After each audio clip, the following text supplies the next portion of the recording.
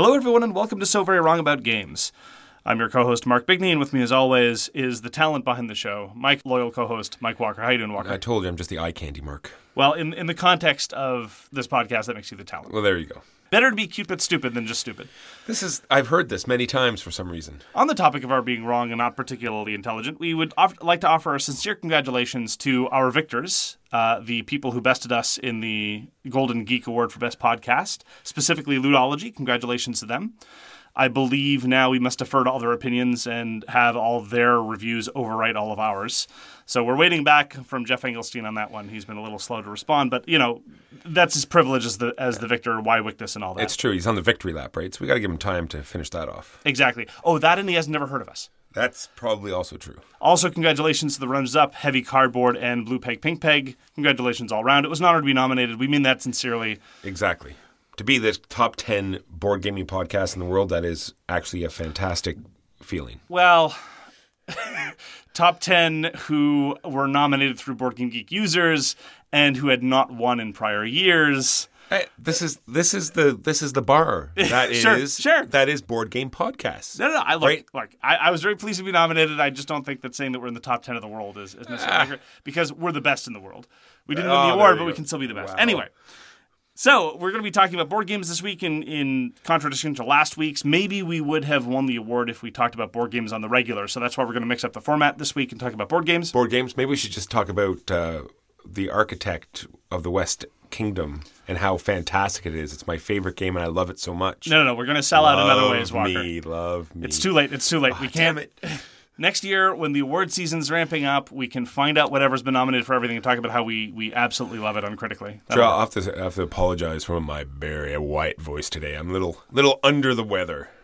Anyhow, we're going to talk about board games this week, Barry White or no. We're going to talk about our Eurus, the as-yet-unnamed retrospective intro segment. We're going to talk about games we played last week, the news and why it doesn't matter. Our feature game this week, which is Catacombs 3rd Edition. And our topic this week is mastering a game, specifically the issue of whether or not it is a good idea for a group to return to the same game over and over again with an eye towards mastering it or developing some sort of proficiency in a specific game. This is a topic of some interest to Walker. We'll see what comes out of it.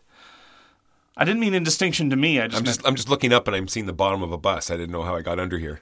So our Eurus is Space Alert. Walker, have you played Space Alert since we reviewed it? I haven't. But it still doesn't take away anything that I feel about Space Alert. It is definitely a event game. It's something that you plan ahead for. It's like something that, you get everyone together to. You put out the call. Guess what? We're playing Space Alert tonight. Everyone shows up, and it's a great time. But we have not done that lately. I've played it a couple times since we reviewed it. I think... So it's 10 years old, and I still think it feels very different from a lot of other co-ops. Practically every game is a co-op now. But Space Alert still feels like its own unique thing. Programming of actions is not a very popular genre. There's only a couple of very small touchstones in it. And that's one of the things that helps get Space Alert to the table, its sense of uniqueness. Also, the fact that it does campaigns really, really well in a very light, paperwork, minimal way. I know you don't have much experience with the expansion, which is a shame. And I still think it's really well situated in the genre of co-ops. It's a little bit of a bear to teach, which, yes, makes it a bit of an event thing, absolutely. And it's got one of the best rule books of all time.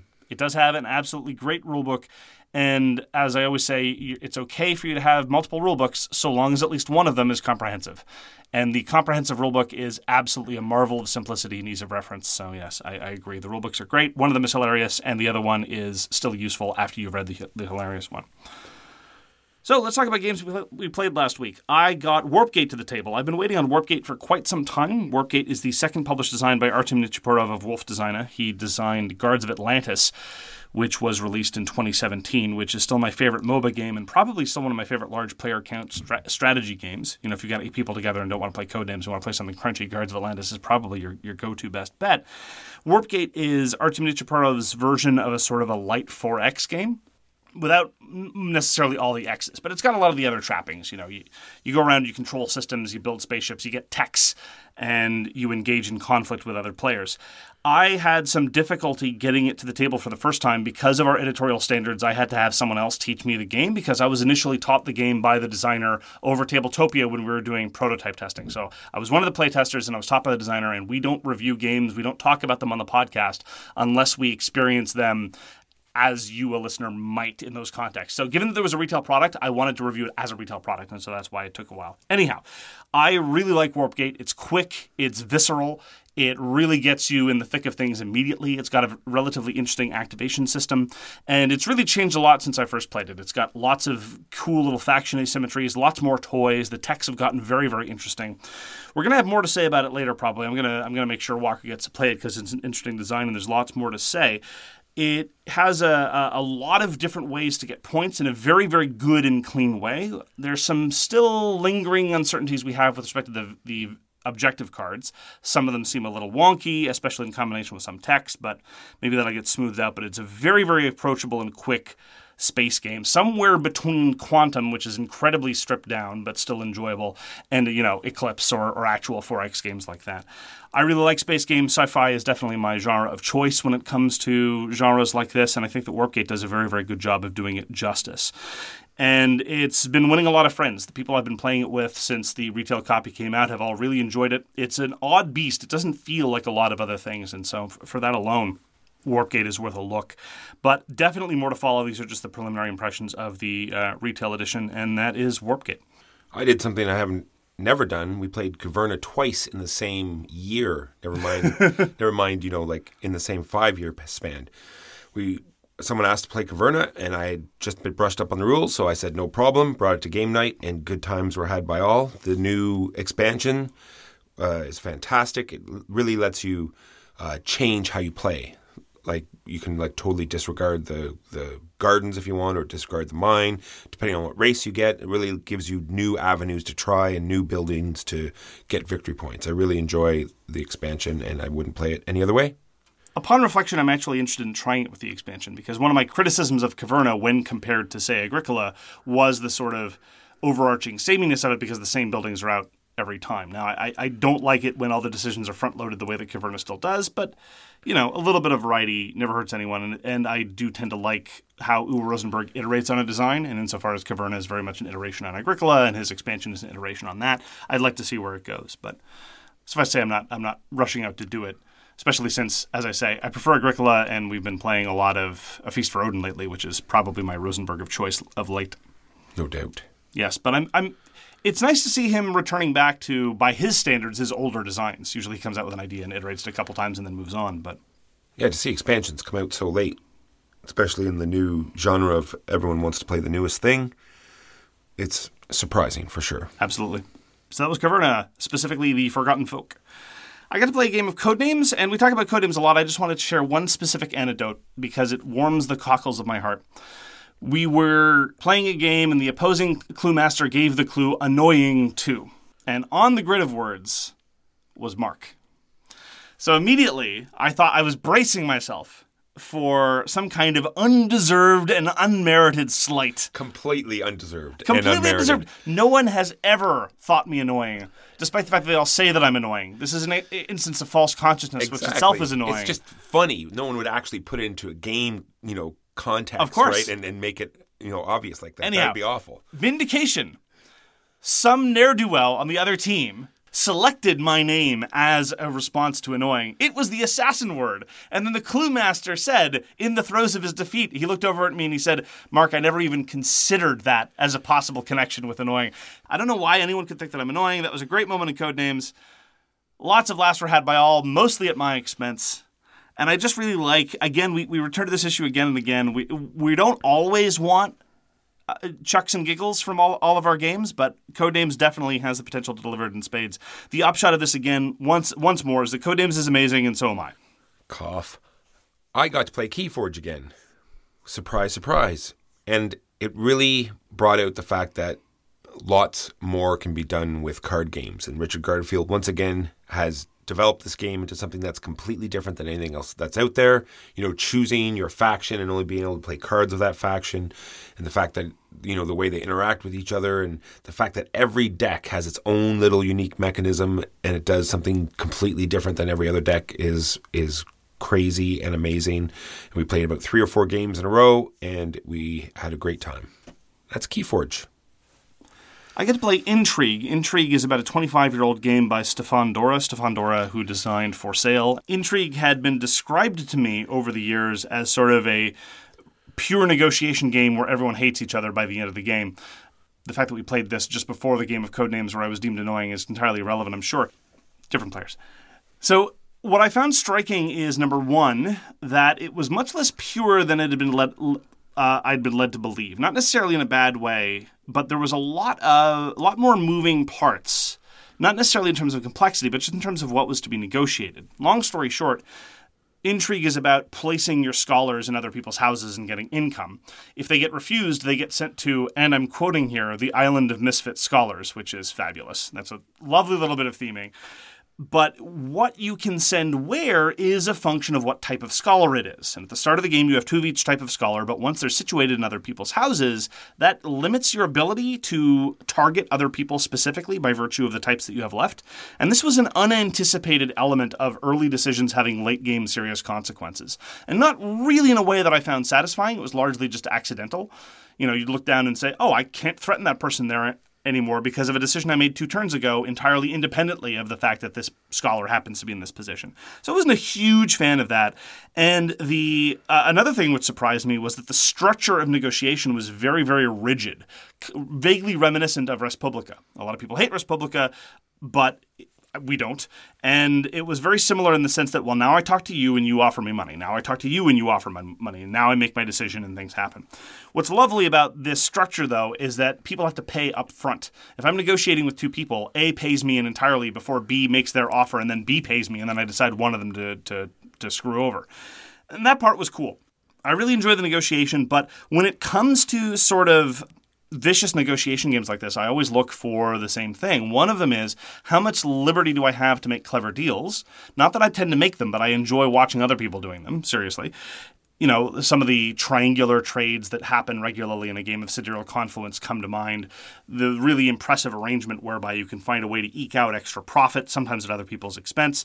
And the second thing that I look for is, does the game force you to be nasty in a pleasant way? And I like this for 2 reasons. Number one, I like it when a game forces you to be nasty like this because then it tends to blunt the degree of hard feelings. Once everyone internalizes that you're just going to have the knives out all the time, then everybody has more fun and doesn't feel guilty. And the second reason is, games that want to be nasty, when played straight, are really boring. When people try to be nice, the game often suffers. I've talked a lot about Good Critters in this context because someone really needs to give that initial push to nastiness. Intrigue does as well. There's an impulse to play nice. And you can do that with sort of reciprocal arrangements, and everyone tries to honor them, and no one wants to look untrustworthy. And when the game is being played like that, it's not particularly engaging. So I went out of my way to do some, I don't know if they were gameplay suboptimal, but they were definitely evil for the sake of being evil, just to see if I could nudge the game in that direction, and it seemed to have a salutary effect. Anyway, I found Intrigue pleasant, but for those 2 reasons, number one, the strange combinatorics that you end up with, and number 2, the fact that you can play nice, and so some people will be tempted to do that. I don't know that I would necessarily regard it as top tier in the space of vicious negotiation games. I still really like Doer the Lesser Houses, because you have to be nasty, and everyone knows that. It's a little bit more rules grit than I'd like, but I still think it really gets the setting really well. And Good Critters is nice if, again, you give it that initial push towards nastiness. But I'd always wanted to go back to Intrigue because it's regarded as a classic. I can see why it's a classic. It's very clean for a negotiation game, especially for its age. But those 2 little extra details, I think, will mean that I won't be necessarily going back to it right away. So that was my impression of Intrigue. Had a friend from out of town come visit back when I was living in New England, so we played some of the games we always play together. We played a game of Combat Commander Europe. This is the GMT war game from 2006. It's a war game, but definitely not a consim, especially because we were playing our preferred way, which is with this random scenario generator. And what it spat out at us was an elite detachment of German rifles taking on some Green Chasseurs from Yugoslavia. So the Germans, who outnumbered them at least 3-1 and had better equipment, training, and morale, were sent to go take a hill, and they figured, no problem. And they encountered a whole bunch of undertrained, under-equipped Yugoslavian forces who mysteriously were occupying a bunker complex complete with wire all over the place and really, really, really nasty minefields. Oh, the Germans also had artillery support, and the Yugoslavians didn't. So it was very lopsided from that sense, but the problem is, and this actually highlights one of the ways in which Combat Commander is not particularly good, it's a little awkward in terms of how it models firepower. Fire attacks are a little bit strange, not in terms of execution, but just they don't seem to work the way you might expect them to in a war game of that scale and of that nature. It quickly became apparent that because my German troops were vastly superior and his Yugoslavian troops were dug in bunkers, that fire attacks weren't going to get anywhere from anyone. We tried a couple times, then we saw the math work its way out, and it just wasn't gonna work. So it was all melee all the time. Fix bayonets, run in, charge the complex. It ended the way you might expect. The Germans won. They won handily, and it was kind of a foregone conclusion in a variety of ways. But it was showing Combat Commander both at its best and at its worst. At its best, it just gives you a stunning variety of setups and scenarios, and it's very, very satisfying. At its worst, as I said, the way it models firepower is not ideal. I still love it, though. I think, all told, Combat Commander is probably my favorite war game, even though it's not really much of a consim, and even though it can be very, very wild. But the narratives it generates are great. Lots of interesting things always happen. And the rule system is so clean and so good that even though, in this particular case, I hadn't played it in 2 years, we had to reference the rulebook once, only for the purpose of elevation changes. And elevation changes always bedevil tactical games of that scale. And that really is a tribute to how good the system is. And I maintain that the Combat Commander Europe rulebook is the best rulebook yet written. I haven't seen one nearly as good as that. I absolutely adore Combat Commander. I'll play it at any given opportunity. But the problem is no one around here likes GMT games. So that's that. Also got to try Aristea again. Walker and I played Aristea a few months ago, but we didn't talk about it in the podcast because I think we just plain forgot, to be honest.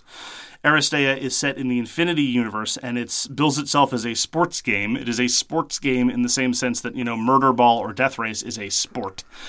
It claims to be vaguely MOBA-inspired, and that's kind of sort of true, but it's mostly about controlling zones and doing weird special attacks that move people around and shove them about. It's got a number of interesting bits. The character differentiation is really cool and the different things that characters can do. The rulebook is atrocious. It's one of those learn-to-play style things, and so you don't know where the activation sequence is hidden anywhere. So returning back to it was not as easy as I would have liked. Again, I don't like split rulebooks, especially when neither of them is comprehensive, so please stop doing that, publishers. But I had a good time with it, and I'm probably going to order some of the expansion factions to get a little bit more of the character variety because a lot of them are good. One of the things I'm going to be talking about a little bit later when we talk about the news is one of Infinity's strengths is that it is a very cosmopolitan vision of the future. It's not just all white guys in the future.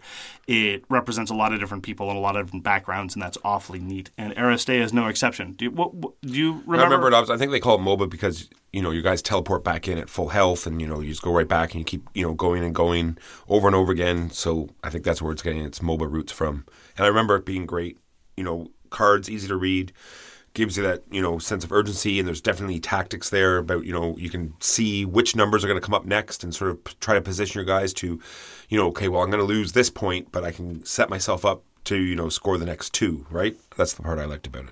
And in Aristea, one of the things that it has that I very much like in games of its ilk and in skirmish games, it's not really a skirmish game, but it's kind of skirmish adjacent, I guess, is that it has an excellent balance between maneuver and combat. There's a number of different ways to determine to influence who's going to control a zone. One of them is to just kill people so they can't get there, and the other is to maneuver yourself or them so they're not there. And most characters have a choice about how to balance it. There's some exceptions.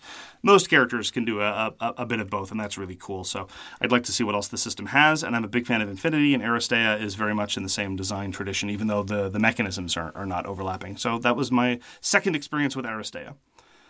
Finally, I'd like to talk about PAX Renaissance. PAX Renaissance is, I think, a game that I'm going to need to go back to again. I've played it now 5 times, and honestly, the first 4 times did not impress me too much. It struck me as kind of like all the other PAX games in that a little bit too much chrome for not enough effect. We talked about Pax Palmer a couple of weeks ago. It's definitely less chaotic than Pax Palmer. Pax Palmer, you look at the victory conditions and figure, well, something is going to come up and maybe I'll be in contention, maybe it won't.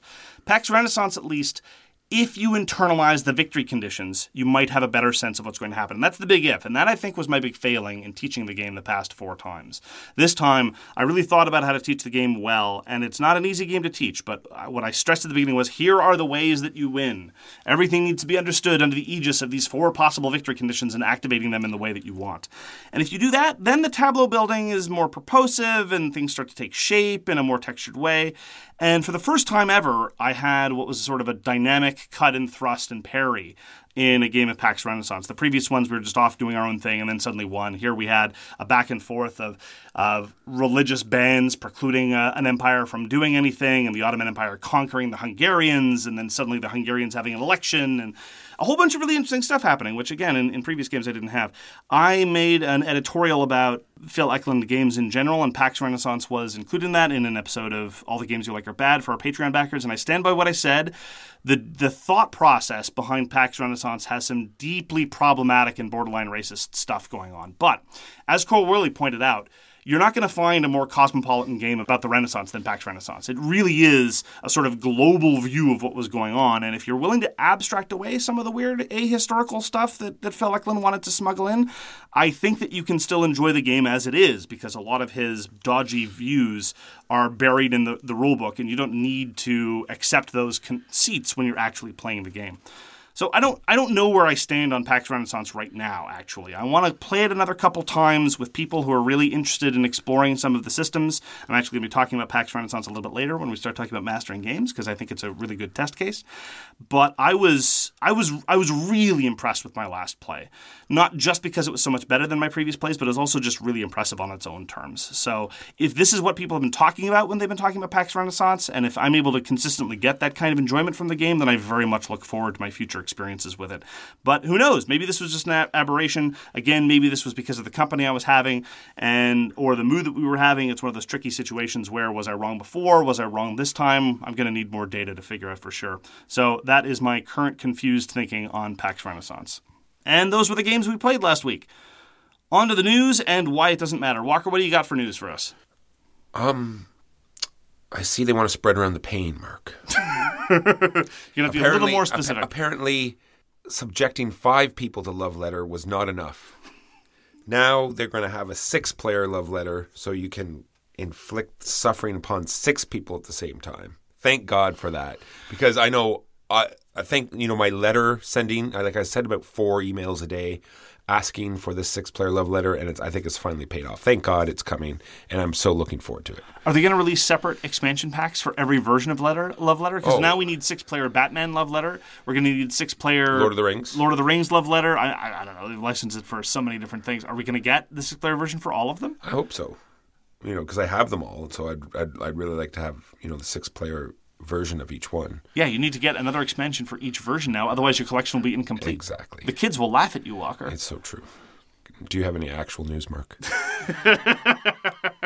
So it's all Infinity all the time for me this week. There's the company behind Infinity, Corvus Belli, has announced they're going to be making a 3rd game, namely Defiance, which is going to be a co-op dungeon crawl. Not that we need more of those, but as I say, one of the virtues of the Infinity universe is that it tends to be a very cosmopolitan view of the universe. It poses an interesting question, though, that I often find. Is it better for a game to have no women or all sexually objectified women? Because those are basically your options when it comes to tabletop miniatures game. You can have a Games Workshop product where the future is universally male and white, or you can go to something like Infinity where it consists of people of lots of different ethnic and cultural backgrounds, and all the women are presented as hypersexualized babes, or at least almost all of them. There are some exceptions. All told, I'll probably lean towards the latter. This is not about Defiance in particular. This is true about Aristea. This is true about Infinity as well.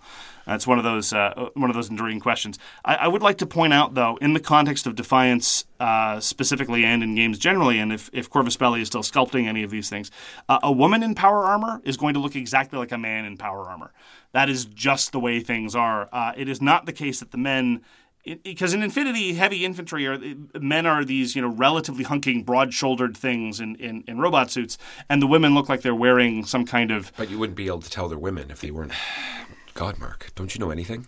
Yeah, I'm just saying that power armor with giant honking bazungas is not exactly my vision of the future. But anyhow, setting all that aside, as a result, actually, what I do is I aggressively in my headcanon, I refer to all my heavy infantry units. I only have the quote unquote male sculpts, and I refer to all of them as women when moving them around. There you go. Anyhow, so Defiance is coming from Corvus Belli, and I'm probably I should stop playing dungeon crawls. I should stop getting them. But I really like Corvus Belli and what they do with things, so I'm probably going to try Defiance. I'm so done with buckets of plastic. But these are going to be metal miniatures, Walker, which will triple the price. I don't know why I'm just done with it. I'm just so done. Maybe because it was like after watching them sail across the room. By the way, if anyone's not seen my unboxing of Batman Gotham, they really should watch it. It was quite spectacular. One word. Bam. Bam! All right, so anyway, on to we hate dexterity games. And let me tell you... We also like to lie. The 2 hours it took to pick up all those figures and place them all back in their little tray was a fantastic dexterity game. Not every task involving manual labor is a dexterity game. But WizKids has announced the first Star Trek flicking dexterity game. Do you want to know its name, Mark? Conflict in the Neutral Zone. Yes. We've talked about this before. We? Oh, man, I totally missed it because that name is amazing. It is great. I'm reminded of our first enthusiasm over SEAL Team Flicks. Yes. A dexterity game involving some strategic elements and a stupid pun. We're there. That's three things we love. I don't remember ever talking about it, but I'm sorry. I'm bringing it up again then. I'm not fine. Excited about it. It bears repeating. Then on to other news then is Flotilla, also by WizKids. It's just the art in this is very much Waterworld, apocalyptic. You're building this floating city out in the middle of the water. I'm hoping that it's what I think it's going to be right now. I just have the box cover art, but it interests me, so I'm going to talk about it. Thank goodness that Zev Schlesinger is now at the helm of WizKids, because they're doing some really interesting stuff. Yeah. Not everything's been good, but they're going after some interesting properties, which is wonderful. Last bit of news I have is there's a mild kerfuffle going on in the wargaming fora of Board Game Geek about Scramble for Africa. Long story short, there was a game on GMT's P500 pre-order program that had about 200 orders called Scramble for Africa. And in its description and in various material for the game, it talked about basically colonial powers gleefully exploiting Africa for their own glory. Their words, words like exploitation and for the glory of the empire. And I'm not of the opinion that games like that shouldn't be made. I probably won't play them. It's the difference between Endeavor, which deals with colonialism and slavery in a very intelligent, thoughtful, and detailed, interesting, and historical way, instead of just, if anything, the sort of ahistorical, weird Euro takes on colonialism that you would expect a company like GMT not to engage in. But anyway, that was the sort of vision, and it was those kinds of reasons why Gene Billingsley decided to pull Scramble for Africa from P500. He basically said, look, this isn't a good look for us. We'd rather not publish it. No harm, no foul. And this has led wargamers, who are, generally speaking, a very sensitive bunch, they are, after all, called grognard, which means complainer, to talk about censorship and how GMT is a bad company and how if only the free market could have resolved this. Like, guys, let me explain something to you people, I should say. That's how the free market works. If a company doesn't want to publish something because they think it's a bad look, that's the free market. If the publisher then publishes it somewhere else or on Kickstarter, that's also the free market. Censorship is not GMT deciding that they don't want to bring this thing to market, all right? So calm down. If you really wanted the game and are disappointed because it's not going to be available, that's fine. I sympathize with you even, because lots of games that I wanted to hit the market don't. But this isn't censorship. This isn't GMT going to hell in a handbasket. This isn't social justice warriors corrupting your hobby. This is the free market in operation. Deal with it, calm down, and you're probably still going to get your game after all, because as a result of this publicity, someone else will probably pick it up, or it'll be crowdfunded. Take 20% off the top. Yeah. Write a letter. Dial it in there, Super Chief. And that is the news and why it doesn't matter. On now to our feature game, which is Catacombs 3rd Edition by Ryan Amos, Mark Kelsey, and Aaron West, published by Elzra. Just a minor editorial note, one of the reasons why we're reviewing this game is because one of the publishers reached out and asked us to do so. That having been said, we reviewed this on retail copies that we purchased ourselves.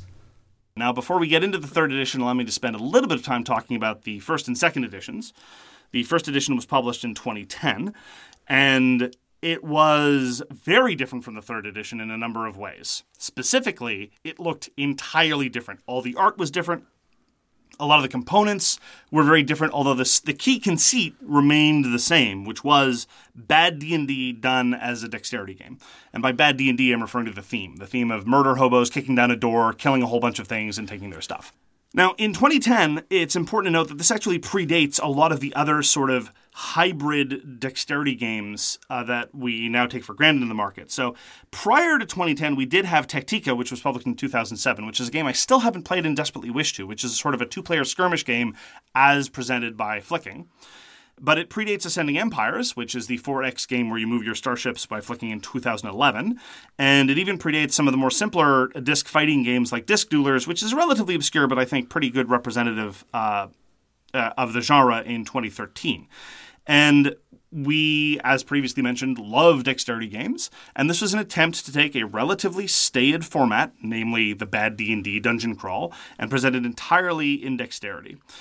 So, Walker, why don't you give us a sort of unhelpful summary? Didn't you just do that? Like, seriously? Well, yours are always funnier than mine. Oh, there you go. Well, Crokinole merged with bad D&D. Oh, wait, you just said that. Oh, jeez. Well, in this one, you have all sorts of monsters, all sorts of different characters to choose. It's good fun. It's definitely a family game. Lots of laughter. You know, flicking a skeleton across or shooting a bow and arrow, knocking, the skeleton off the table is always a great fun. The new art is fantastic, but more on that later. And that is Catacombs. So yeah, why don't we talk about the core gameplay? Whenever something activates, whether it's a hero or whether it's a monster, more on that fundamental structure later, it basically can follow a line of instructions about what it's allowed to do. And fundamentally, there are a small number of different types of flicks, and they do various types of things when they hit somebody, ranging from absolutely nothing to instant death in the case of petrification. And the core gameplay, just let me come out and say right away, is wonderful. I love flicking things. Flicking things is fun. I'm not very good at it, but the core element is still a joy, and it is nice to be able to try to hit something with your thing. Exactly. I have only two things in the good column, and that is one. Dexterity game, great fun, and the second thing is the art. The first edition, it was just all black and white pencil art. In this new edition, it's very cartoony, very fantastic, makes it more fun, more family friendly. And like you said, there's just something about, knocking someone's piece into Tomorrowland. It's a great feeling.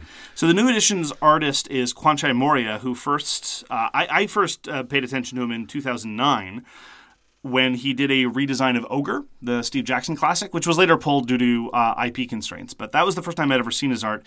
And now he's a relatively established graphic designer and artist for board games. He's done everything for Catacombs 3rd Edition. He's done some work on Dinosaur Island. He did all the art for Flip Ships. He's got a very, very distinctive visual style, and I think it's great. But I don't just want to focus on how attractive his artwork, because another big thing that changed from the 1st and 2nd edition to the 3rd is that the 3rd edition is so much more usable. There are some exceptions and some things where you have to, check back to the rulebook, but that's largely because of the variety of effects that might occur. But the core iconography and instructions about how to follow someone's basic turn, vastly more usable in the 3rd edition than the 1st and 2nd. I actually, having played both editions, I was shocked at how much more fun I had with the 3rd edition over 1st and 2nd, because I just thought, it's just a new coat of paint. But it really isn't. It's just so much more accessible and fun than the previous editions because it gets out of your way more often. So I'd actually like to pick up, in terms of time and number of details, we're going to spend a lot more time, I think, on the negatives than the positives. But let me just emphasize how much fun it is to flick things and other things. Yes. One thing, minor thing, I don't like how much time you spend actually replacing discs that go out of bounds. You're a very, vigorous flicker, as is evidenced for your unboxing videos.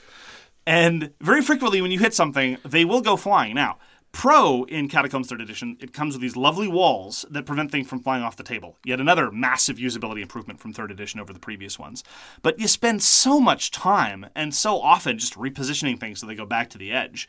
And I much prefer it when there's some, actual consequence and you have a reason to keep things on the table. Like, for example, in Disc Duelers, if you send your person off the table, it costs you something. You'll take some damage and it will negatively impact your turn.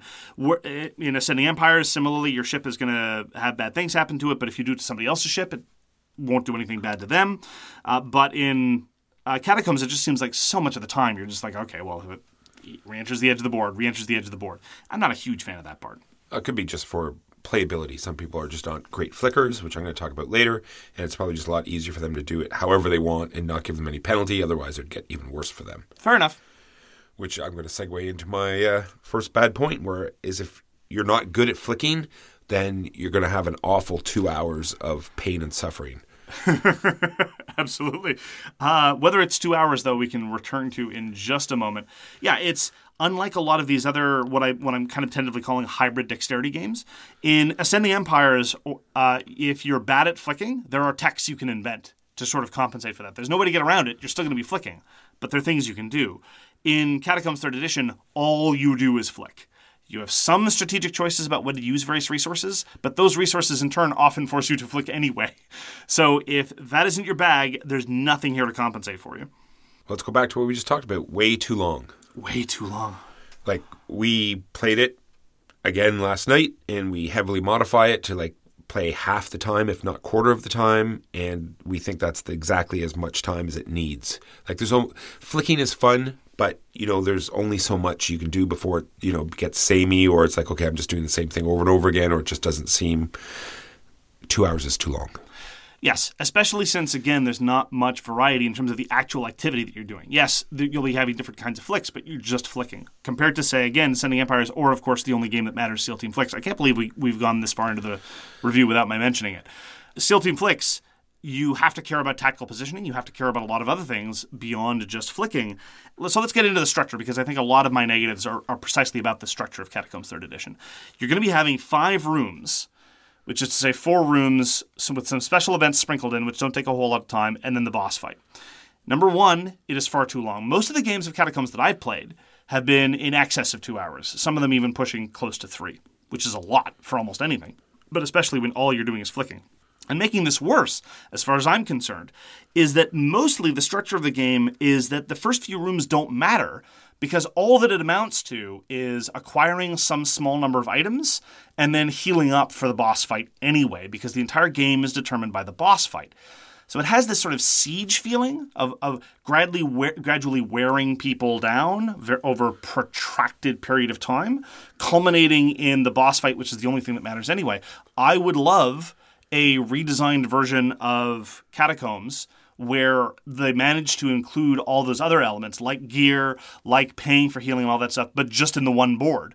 That, I think, would be a very interesting way to do it. Now, there's a sort of beginner version, Catacombs Conquest, which goes some distance towards doing that, but mostly by stripping things out. I feel, like we said, it's also a developer's nightmare, just because all you are doing is flicking, and then they've tried to add all this extra stuff in that just seems to prolong the game and make it more confusing than it needs to be, because when you get down to it, all you're doing is flicking. If they sort of, focused more in on that, it would be a much nicer experience. So can we talk about the 1v-all nature of it now? Yes, the 1v-all. Yes. So in Catacombs, one player is going to be the Overlord, who controls all the monsters. And then there is going to be some number of players controlling heroes. Now, the first thing I'd like to ask you, Walker, is what is your preferred player count for a game of Catacombs? 2 or 4. So with 4, you have an Overlord and then 3 people controlling 4 heroes. Correct. So who gets the odd hero? Because in other co-op games or in other 1v-all games... Sorry, I meant like 4 heroes. Sorry, so 4 players and 1 Overlord. I see. Especially if it's their first play. But if everyone's played before, then I prefer 3 people, 1 Overlord, and 2 hero players. I played it at all player counts, actually. And I'm not sure that there's one that I can point to and say that's definitely the best way. Probably 3 players is the best, but the problem is if you play with 2 players, 1 Overlord, 1 player controlling the heroes, then you're managing 4 heroes. And it's not that the cognitive load is too much. It just seems like a little bit too involved. On the other hand, if you play with 5 players, you're only controlling 1 hero. That's not enough to do. And heaven forfend if you're playing with 4, because then you have 4 heroes to divide up against 3 people. Normally in co-ops, for example, like Agents of Smog, you can have that last character be controlled by committee, and that's kind of okay. I'm not a huge fan of that, but when it's a flicking game, someone's got to take the shot. So that's one element. The player count is a little less flexible than I would like it to be. The other thing is that, and another problem that's endemic to a lot of 1v-all games, is I find that the balance is borderline non-existent. That's what I have as my last point as well. Just, we played with some of the characters last night, and they just seemed, so ridiculously overpowered than when compared to other characters that it just seemed like we didn't understand what they were thinking or what they were going for, or multiple looks in the rulebook to say, is this actually what they meant? And it was, so it just seemed odd. There have been a bunch of expansions, and specifically the characters in, and I'm not a huge fan of the title, Chicks at a Dungeon, are so much better than the base game characters. It's ridiculous. You can end up in a situation where one player gets to do a whole bunch of cool stuff, and someone else might be struggling just to keep up, even if they're of comparable skill levels. And that's even ignoring the fact that there's player elimination. That strictly speaking, you can play in one of two ways, either with character death or not character death, but in either way you can get knocked out of a room and be done for upwards of 20% of a given game or longer. And that I'm not cool with. It just leads to situations where there's negative player experiences. And this to say nothing of the overall Overseer versus hero balance, because the bosses and the boss rooms are ridiculous. Again, leading into that feeling that the previous rooms were not relevant, because you were piddling around with here are 5 skeleton warriors, and now suddenly in the boss room there's this boss that stuns you and then steals your health and then stuns somebody else, and this other person steals health from somebody else, again leading to sort of tit for tat. Well, I do a point of damage to you, but I wasn't able to finish you off. Oh, okay, well, I'll steal the life back, so nothing you did mattered, and I'm going to stun you. And everybody's favorite game mechanism, skip a turn.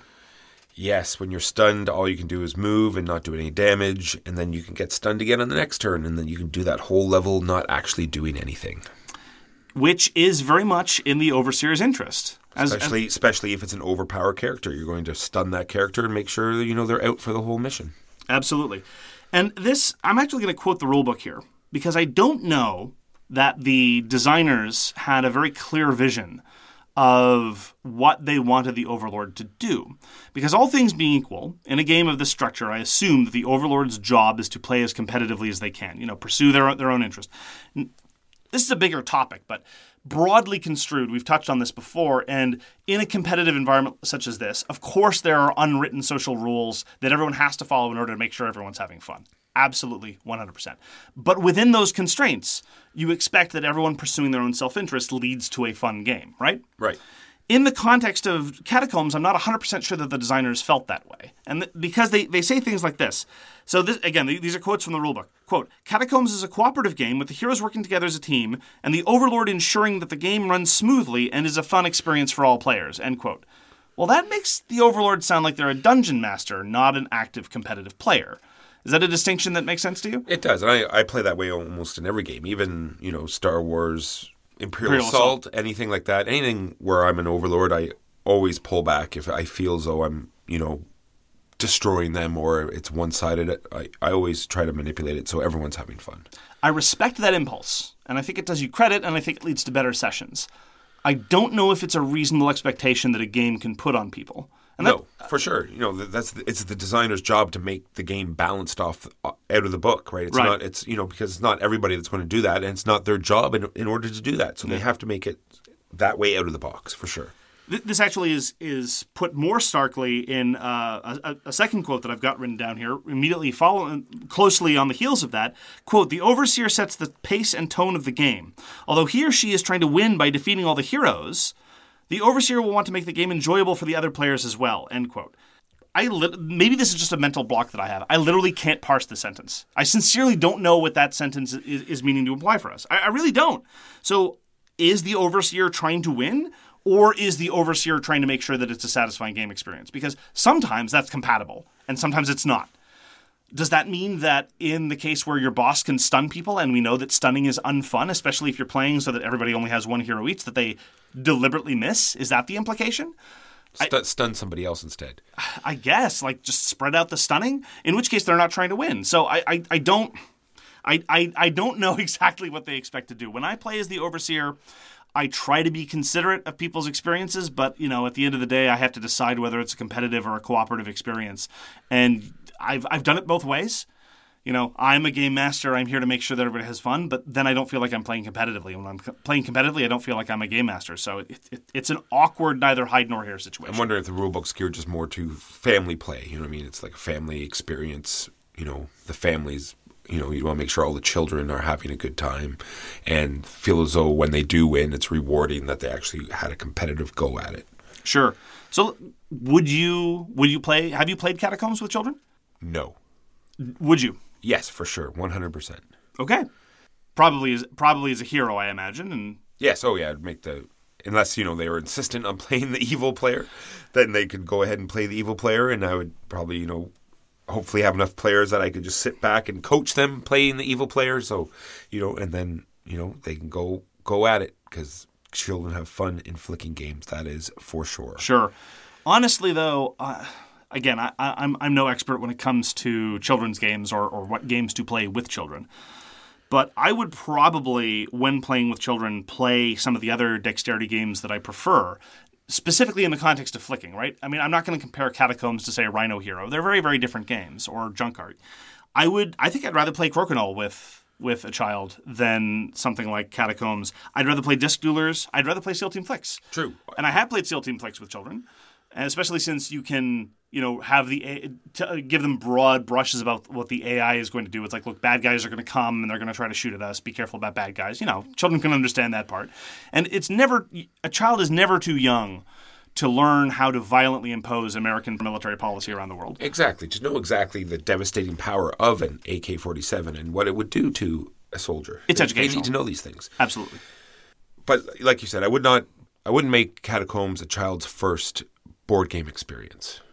Or if I did, I would bring it down just one room, heroes, all they do is melee attacks, and monsters, all they do is melee attacks, and make it a Crokinole game. But with characters as opposed to just, mindless wooden discs. Yeah. Room by room. Turn by turn. Well, most turns. I really like Catacombs 3rd edition. I think it's got a lot going for it. It's charming. It's got a variety of effects, and many of the effects are fun and diverse without overloading the system. Although many expansions do overload the system. The moment you start getting into template weapons and stuff like that, I tend to zone out a little bit. But under the weight of its own system, when it's encumbered by the fact that it's 1v all, which makes the player count awkward and the balance is suspect and what the Overlord is trying to do is weird, and the fact that it's just grinding room after room after room attritional stuff, if we could get for solid 2-room Catacomb scenarios, but at that point I start worrying that the system might be, again, a little bit overloaded for what it's trying to do. I really enjoy bits of it, but as a total package I feel like it's less than the sum of its parts. True. All this being said, all of these bad points that you went through, I knew about all of these bad points. I already had 1st edition, yet I still went for the all-in 3rd edition. I even have ordered the playmats, to get even more stuff. I would never get rid of Catacombs. I love it, and I'm looking forward to playing it again. I am willing to play it, and I'd be keen to play it when Mike Walker is serving as the game master. And by that I mean Walker is going to curate the monster selection, Walker is going to curate the hero selection, Walker is going to curate the number of scenarios we do in the different rooms we have, and then Walker should probably also be the game master. Absent these elements, without a strong hand at the till, with the rules as written, I don't think the Catacombs comes together as a compelling package, and I would infinitely prefer Crokinole, Ascending Empires, Disc Duelers, and SEAL Team Flicks. Agreed. But having it all pre-set up, I think, is the only way to go. Letting people pick the characters will lead to a terrible experience for sure. There's also other. Let's just go over there's other modes you can play in Catacombs. We'd be amiss not to mention them, even though we have not played them, nor will we have any opinions on them. There's a team mode where both teams will play hero type characters, and they'll do like a PvP type thing. And then there's a boss mode where everyone goes against one big boss. No idea how they play, but I'm sure they're fun. There are a billion expansions, but again, I think your impulse has been a good one. Mostly when we play, it's been about the core content with maybe a couple of extra expansion bits, because the moment you start throwing everything into the package, from my perspective, it's very much an instance of that game where as you say, you open up the box, look at everything, you don't know where to begin, close the box, play something else. Exactly. But I do love the visual variety. I do love the visual appeal. I like what they've done with the product line in theory, but again, it just doesn't cohere in a way that I really wanted to. True, and I really like how they've incorporated some of the flicking things with the way, the blob and the cube, and just some way some of the attacks sort of, are incorporated into the type of attack it is. I thought they did. Some of them are very interesting. Yeah, some of the bits are really cute, but again, even when those are happening, I sometimes feel like it's working against itself. Like, you can get swallowed by somebody. There are these massive creatures that will swallow you whole, and while you're swallowed, you don't get a turn, which is kind of one step forward, two steps back situation. And we didn't even cover that. There's another whole expansion where you get to ride wyverns around, right, and you got to knock people off them, and it's just like, another whole other level. It's just like, enough. It's a flicking game. Try to bring it to. This is the key of the game, is the flicking. You really need to concentrate on that and try to fade out this other stuff, in our humble opinion. Absolutely. That is Catacombs by Ilzra Games. So our topic this week is mastering a game, and by this, What we mean to say is it a good idea or is it desirable, or what are the benefits and downsides to a group really committing themselves to playing the same game over and over in an attempt to develop proficiency at that game? Walker, what are your thoughts on I'm just saying, I've been on a quest for quite a while to find the game that our group can, what's the word I'm looking for, embrace as their group game. I thought Gaia Project would be it, but no one else seems to like it.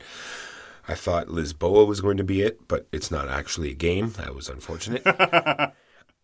And it's just sort of that one game that I would like us all to enjoy, all to play, where you can have this discussion about it afterwards. And even when you're not playing it, you sort of like discuss the next strategy you're going to have, and you liked how this worked and stuff like that. And we'll go over some of these points later. That's what I'm talking about when I talk about a game to master. So first of all, I'd like to point out that I think that locally there are 2 games that fit the bill that have been played over and over and over again for several months now, even just in the recent past. One of them being Great Western Trail and the other being Brass Birmingham. Correct. Now, one of those 2 you don't really like very much. Brass didn't grab you, which is an indication of your fine and upstanding status as a person of good taste. But I know that you like Great Western Trail, and you haven't really been diving into, the table that reliably will play Great Western Trail every time, all the time.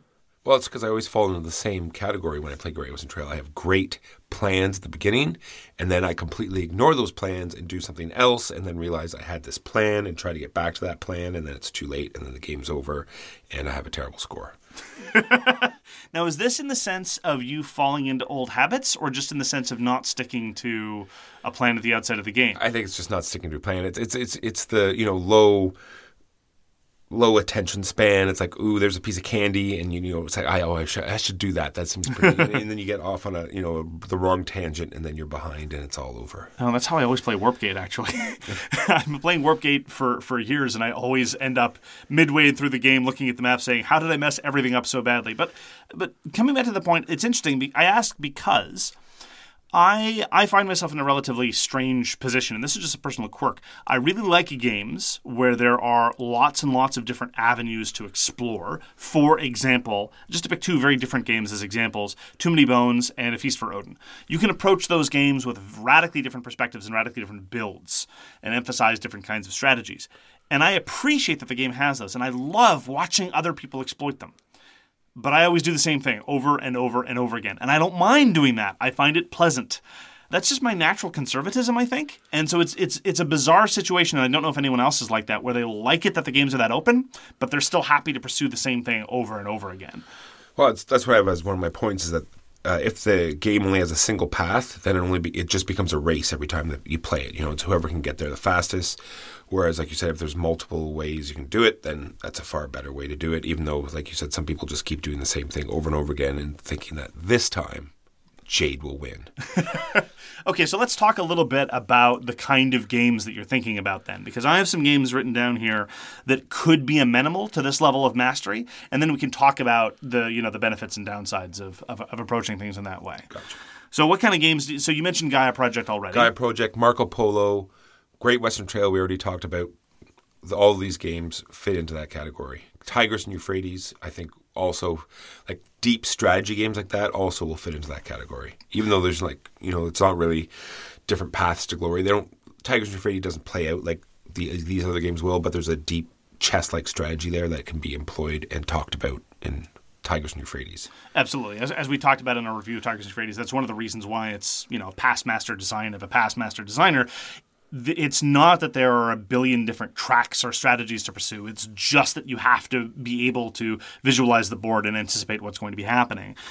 So in the sense of multiple paths to victory, by one sense it doesn't really have multiple paths to victory, but in another sense it has an infinite number.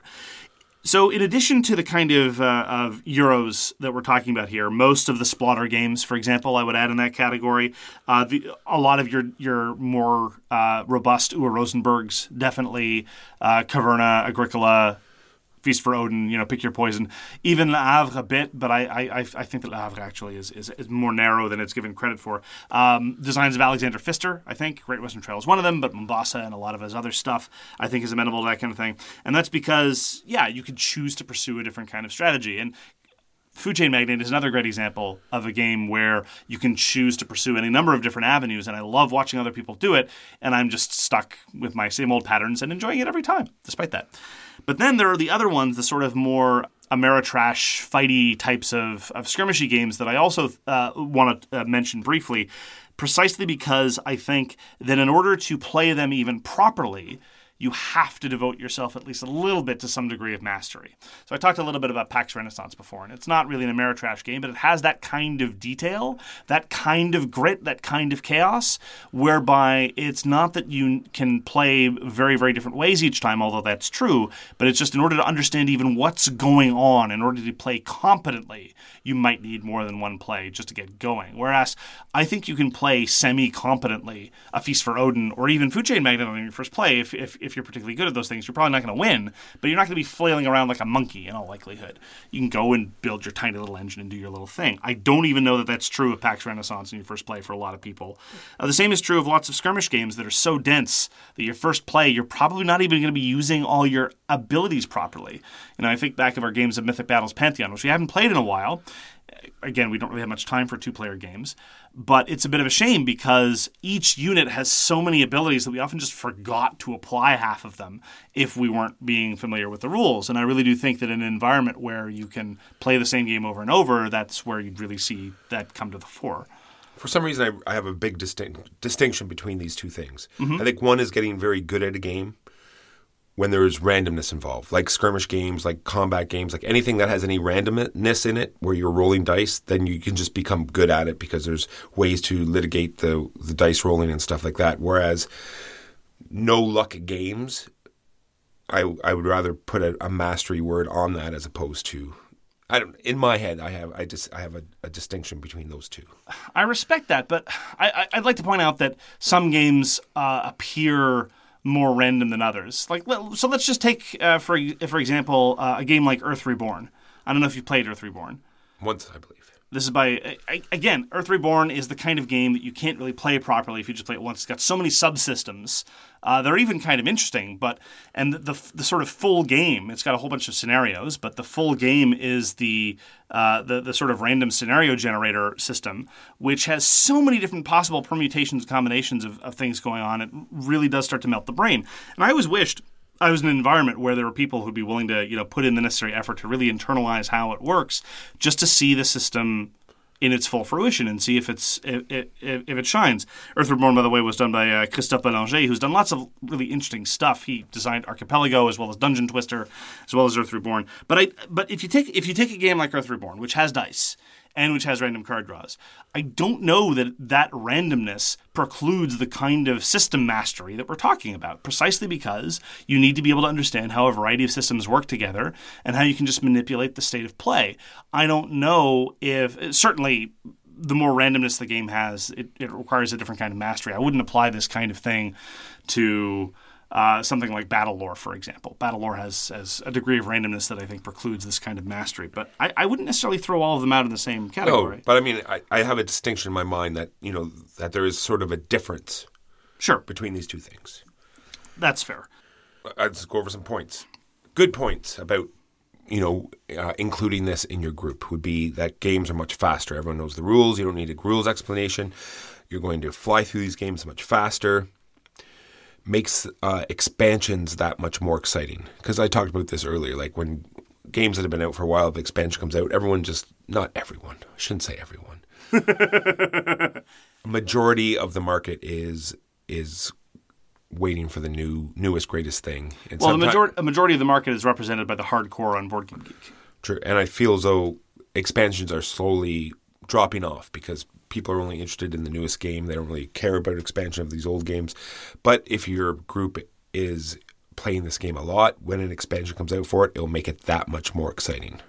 I agree. And then finding new and interesting ways to play. When you play a game over and over again, there are mechanisms and things that the designer wanted to incorporate, work together that you didn't see at first or didn't come out until you played it that many times. And discovering these things is fantastic. I agree. It's weird, though, because part of me thinks that will be the case, and part of me expects that to be the case. But when I think back to some of the games where I'm not going to say that I've acquired mastery over anything in my life. Certainly not any specific game, and certainly not at the rate that we go through games on a regular basis. But when I think of the games that I've played with the same people over, say, a dozen times, in games precisely like the ones you're talking about with relatively low randomness, I've seen the opposite effect. I see canned openings. I see rote application of the same early turns. And a lot of people get excited about things like that, about learning canned openings and rehearsing responses to those canned openings. And these are people that very much like to play chess, generally speaking. And chess to me is more an area of study rather than a game at that point. And this is not a hardcore distinction. I'm just trying to draw out a difference of experience. And the classic example of this for me was definitely when we're getting started in the hobby, Puerto Rico. Because there were people who played Puerto Rico dozens and dozens and dozens and dozens of times. And for them, the game practically played itself. And I don't know what enjoyment they got out of that experience. They clearly did. I was about to say, that's odd that they had to play it multiple times, because that's what I felt the very first time I played it. I felt as though it was the game that played itself, because Sure. What I told people when they said, well, what'd you think of Puerto Rico? Well, the one time I played it, it played itself. It was the obvious choice every time, and anyway, that's... Well, I didn't necessarily get that impression right away. It was actually that impression that was imparted on me by experienced players who would voice their dissatisfaction that I wasn't playing quote-unquote properly, Gotcha. Which is to say by their expectations. But that's precisely it. That sense of the game playing itself sometimes creeps in on these lower luck games where everyone is on the same page, and whether it's the game design itself or just the groupthink established by playing with the same people. This environment that you're talking about, where a stable group of people plays the same game over and over, and this gives them the freedom to explore weird and wacky stuff, I haven't seen materialize. And I doubt whether you'd be able to find enough like-minded people to play in that way over and over again. I mean, it's certainly possible. I just don't know how likely it is. All right, and my last good point is it becomes a topic of discussion. Like when you are playing another game, or when you're out for dinner with your friends, or doing, talking on the social medias, it becomes, this cool, in-depth, talking about the next game or the past games or what you're going to try next time or what will happen. I'm thinking mostly about when we used to enjoy playing Warhammer Fantasy, and you would talk about different combos you want to try for the next game, or, back when it was fun and it wasn't all about tournaments. Well, this takes me back to things like Mythic Battles Pantheon and tabletop miniatures games, One of the reasons why I couldn't really get into Malifaux, aside from a couple weird things about the theming, was, again, you really had to play a whole bunch of times to even get the core abilities of your units down. Now, that having been said, Malifaux has been toning down the craziness of the abilities with each subsequent edition, and third edition's coming out relatively soon. I might cast a glance at it. But Infinity is definitely the game that I think, insofar as mastery exists for games, Infinity is the closest that I've come to for mastering a system. And that's precisely the kind of variety that I like, being able to try different builds, being able to try different unit compositions, a different selection of troops. Because, yes, very often, when it's time to play at a tournament, for example, I'll resort to what I know works and works successfully. And then I play a very, very boring game. I still enjoy it, but, on the surface level, it's very boring. But it's really in games with more built-in randomness, like things like Mythic Battles Pantheon or Infinity, that I really like trying wild and wacky crazy stuff, because the universe of available builds is so huge that it dwarfs the kind of permutations of anything you might ever see in a game such as Great Western Trail. I'm not knocking the game. I'm just saying that your tools at your disposal are much more limited than in any robust tabletop miniature setting. Agreed. There is one thing, though, this actually dovetails very nicely with this idea that you talked about in terms of the conversation that you might have about a game. I very much like talking about games. Really? Yeah. You sure? Okay. Just let me finish my thought, okay? Sorry. Maybe I don't like talking about games with you anymore. I like talking about games in the abstract, but when you start talking about a specific session for too long, I often find that for many people, it starts lapsing into... Yeah, I should have been more specific. Okay, elaborate. Where do you think I was going? I almost would never talk about past sessions. Yes. I talk only about future sessions. Why do you not want to talk about past sessions? Because then you get into how great my character is, yes, and how great my army list is. Yes. And that is painful and awful. Much of my attitude towards games and talking about games with people face-to-face that are not you is actually premised on how do I keep this from becoming competitive? How do I keep this from coming, well, if only this card had come out, then I would have won, or I would have gotten X more points if this thing had happened, or, oh, you took 8 points from me from doing this thing, why did you do this thing, whatever. And part of that is because I've said this before, and I don't know that I've mentioned it on air. I've played games in about 5 cities in North America. I'm not, particularly well traveled. It's just I've had to move for a bunch of reasons. And where we are now is by far the most competitive I've ever seen players in terms of how they talk about games and how they react to games, how they care about scores, logging final scores and stuff like that. And part of the reason why I resist moving towards mastery of a certain game or going to that table that plays Great Western Trail every week is not only for other reasons, exogenous reasons, which I'll bring up in a second, and they're the obvious ones mostly, but it's because I feel that lends to a certain competitive mindset of I'm acquiring this mastery, and so clearly I want to track how well I'm doing, and I start caring about whether or not I win or lose. That's my least favorite thing about Infinity. My win record, not to brag, my win record in Infinity is really good, but because of that, I have less fun playing because I start worrying about whether or not I'm going to win. I don't like that. That's not how I like to play games. And so even just talking about mastery or talking about honing skills or things like that makes me deeply nervous because it's only a short hop, skip, and a jump there to getting to that competitive mindset. Does that make sense? Nope, 100%. And so, yeah, you're exactly right. You can't talk about past sessions with some people. It just gets too competitive too quickly, and it's not fun. Yeah, it falls into, look how I destroyed you. Yeah. All right, now into some bad points. Someone new shows up, or you lose one of your group members and you have to bring someone else new in. They're starting at, phase 1 while you guys have all, got it on lock and probably not so fun for them. Especially if you start talking about things in terms of an established meta, right? Yes. It's like, oh, that thing you did two games ago, I saw you did that even better now, or whatever. It might be difficult, if not impossible, to find, like, the same problem I'm having is to find that game that everyone is going to enjoy and want to invest that much time in. It's true. And my last bad point is I'm afraid that people will choose a bad game.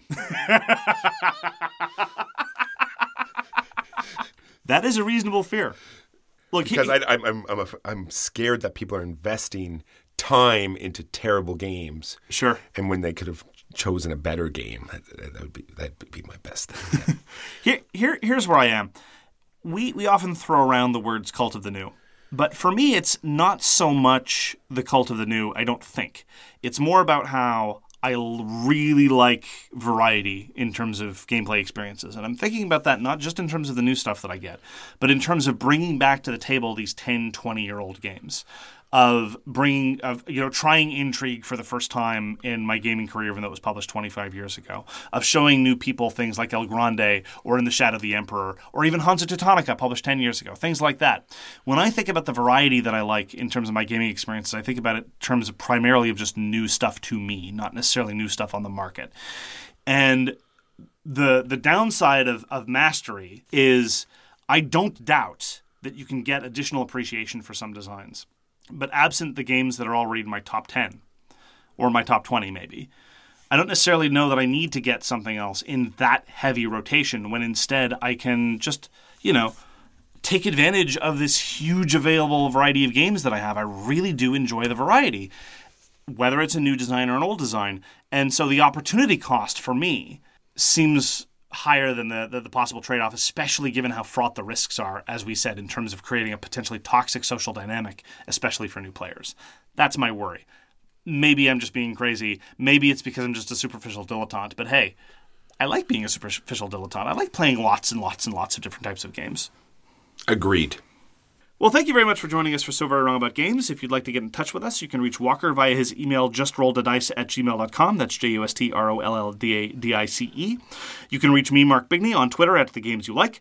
For more public discussion, you can find the So Very Wrong About Games Facebook page, or you can check out our Board Game Geek Guild, which is guild number 3236, and you can find us on Patreon. We read everything you send us, and we will get back to you if we can. Thanks again very much for tuning in, and we hope to see you again soon. Peace! You've been listening to So Very Wrong About Games, produced by Michael Walker and edited by Mark Bigney. Special thanks goes to What Does It Eat for generously allowing us to use their most excellent song, FOS, as our theme. You can find them at whatdoesiteat.com. You can reach us by email at soverywrongaboutgames@gmail.com or on Twitter @SoWrongGames. Thanks very much, see you next time, and always, try to be right, but remember you are so very wrong.